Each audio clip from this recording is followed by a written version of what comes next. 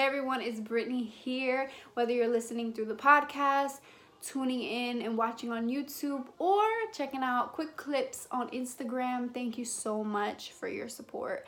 And I pray that your Easter was amazing. I hope that you can get something out of this.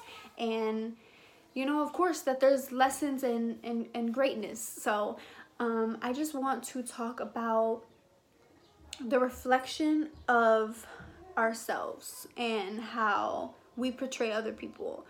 There's this saying about when someone's bullying you, it's like, oh, they're not happy with themselves, or they're just, jealous of something. And I feel like it goes deeper. Maybe you're not picking on somebody, or maybe you're not completely bullying somebody, but you could be judging them. You could be, harsh on them. You could be insensitive.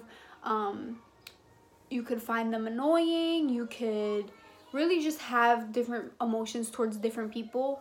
And there was a point where I personally got so lost into blaming other people. And it wasn't the kind of blame where it's like, I'm the victim, everything's on me, blah, blah, blah. It was the kind of thing where it's just like, I had to black out everybody to survive. That's what it felt like. It felt like if I didn't ignore this person annoying me, or the way this person's talking, or the way this person's doing this, or the way this person acts like in this situation, if I didn't ignore that, I would have exploded. And I finally dug deeper into that and tried to figure out, what does that mean? Why am I getting like this with other people? And I started to realize that it had a lot less to do with them, because they've been like that. These people that I've known been this way. And it had a lot to do with who I was and who I was becoming.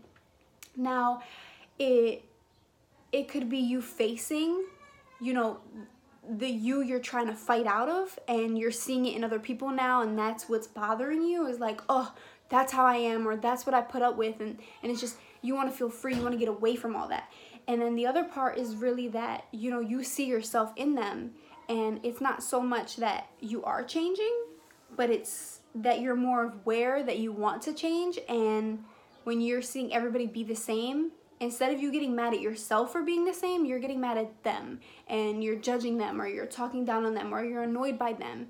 And I feel like it's so important, because it truly comes down to communication. It truly comes down to understanding yourself and being able to live happier, because you're not going to be happy doing anything if your body is seeking you in everything.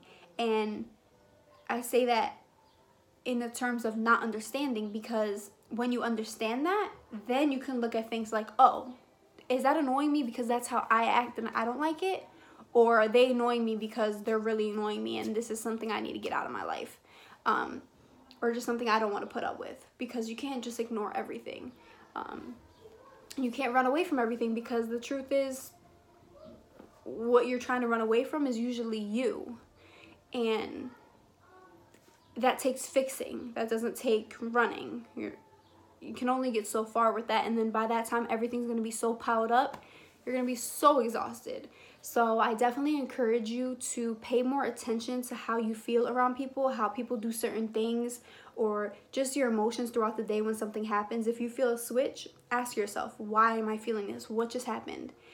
And whether you're writing it down or just taking a very deeply mental thought, think of how this comes in terms with you. Don't go straight to blaming somebody else.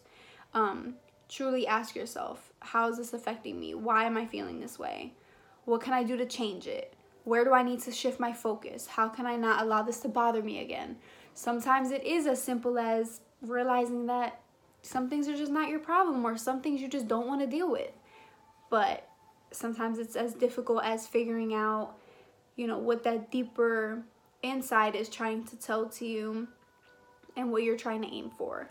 So I really hope that this helped and inspired you to pay a little bit more attention to your feelings and emotions.